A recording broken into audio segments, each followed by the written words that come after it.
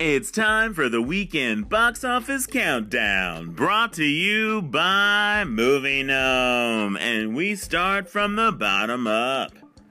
The first purge is about to be purged from the countdown after falling from last week's 8 to number 10.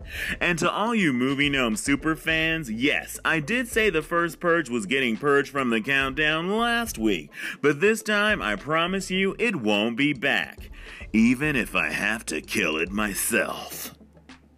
Dwayne "The Rock" Johnson's Skyscraper is scraping the bottom of the top 10 barrel, skydiving from last week's 6 to number 9. After 6 weeks at the box office, Jurassic World: Fallen Kingdom refuses to go extinct, raptoring its tiny dino arms around number 8. Now it's time for some Movie Gnome movie trivia. Pixar's Incredibles 2 original working title was Capeless Fear. And now my super secret inside Pixar sources tell me Incredibles 3 will be called Capeless in Seattle at number 7. Ant-Man and the Wasp: Bug's Life on the Countdown may be coming to an end after falling from 4 to number 6.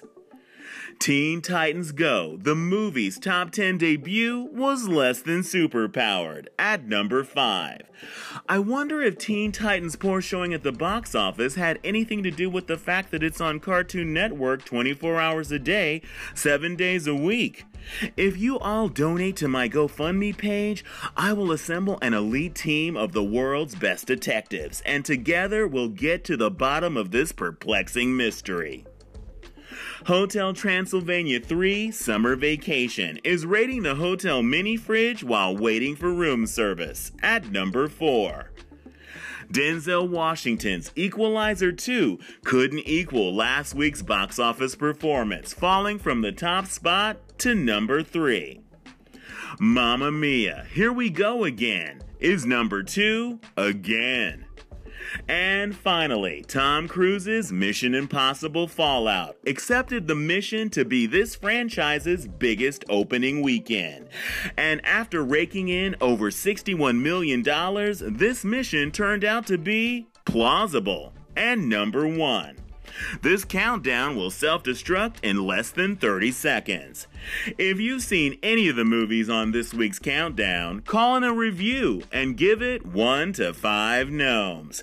Thanks for listening to the Weekend Box Office Countdown, brought to you by Movie Gnome.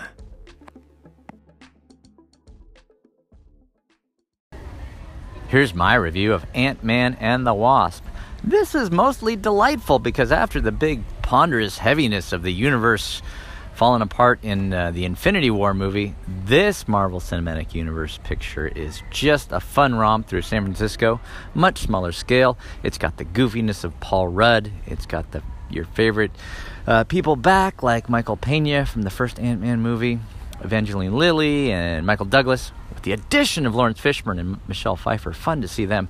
The plot's a little bit too involved. The movie goes longer than 2 hours. Didn't really need to, but the action sequences are so much fun, especially when they get into the shrinking and growing and the chase scenes through the streets of San Francisco, echoing famous chases like Bullitt and the streets of San Francisco. So overall, I'd give it 3 out of 5 gnomes. But it's exactly what you want in an Ant-Man movie. Tim, thanks for the thoughtful review of Ant-Man and the Wasp. With SoCal in the middle of a heat wave and the current occupant of 1600 Pennsylvania Avenue acting like a Marvel supervillain, this summer is feeling particularly cruel. I don't know about you guys, but I could definitely use a little lighthearted Paul Rudd goofiness right now. Tim, thanks for talking movies on Gnome Alone Radio.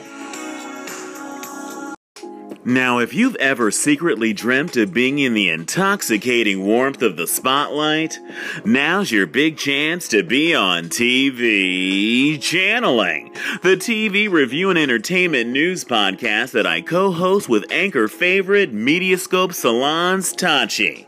If you have any questions about TV, movies, entertainment, or pop culture, just call in and ask, and Tachi and I will play an answer your question on our next episode. Now, I'm not saying being featured on the 5-star rated podcast TV channeling will help you get rich quick. I'm just saying it will help you become very wealthy in a short amount of time.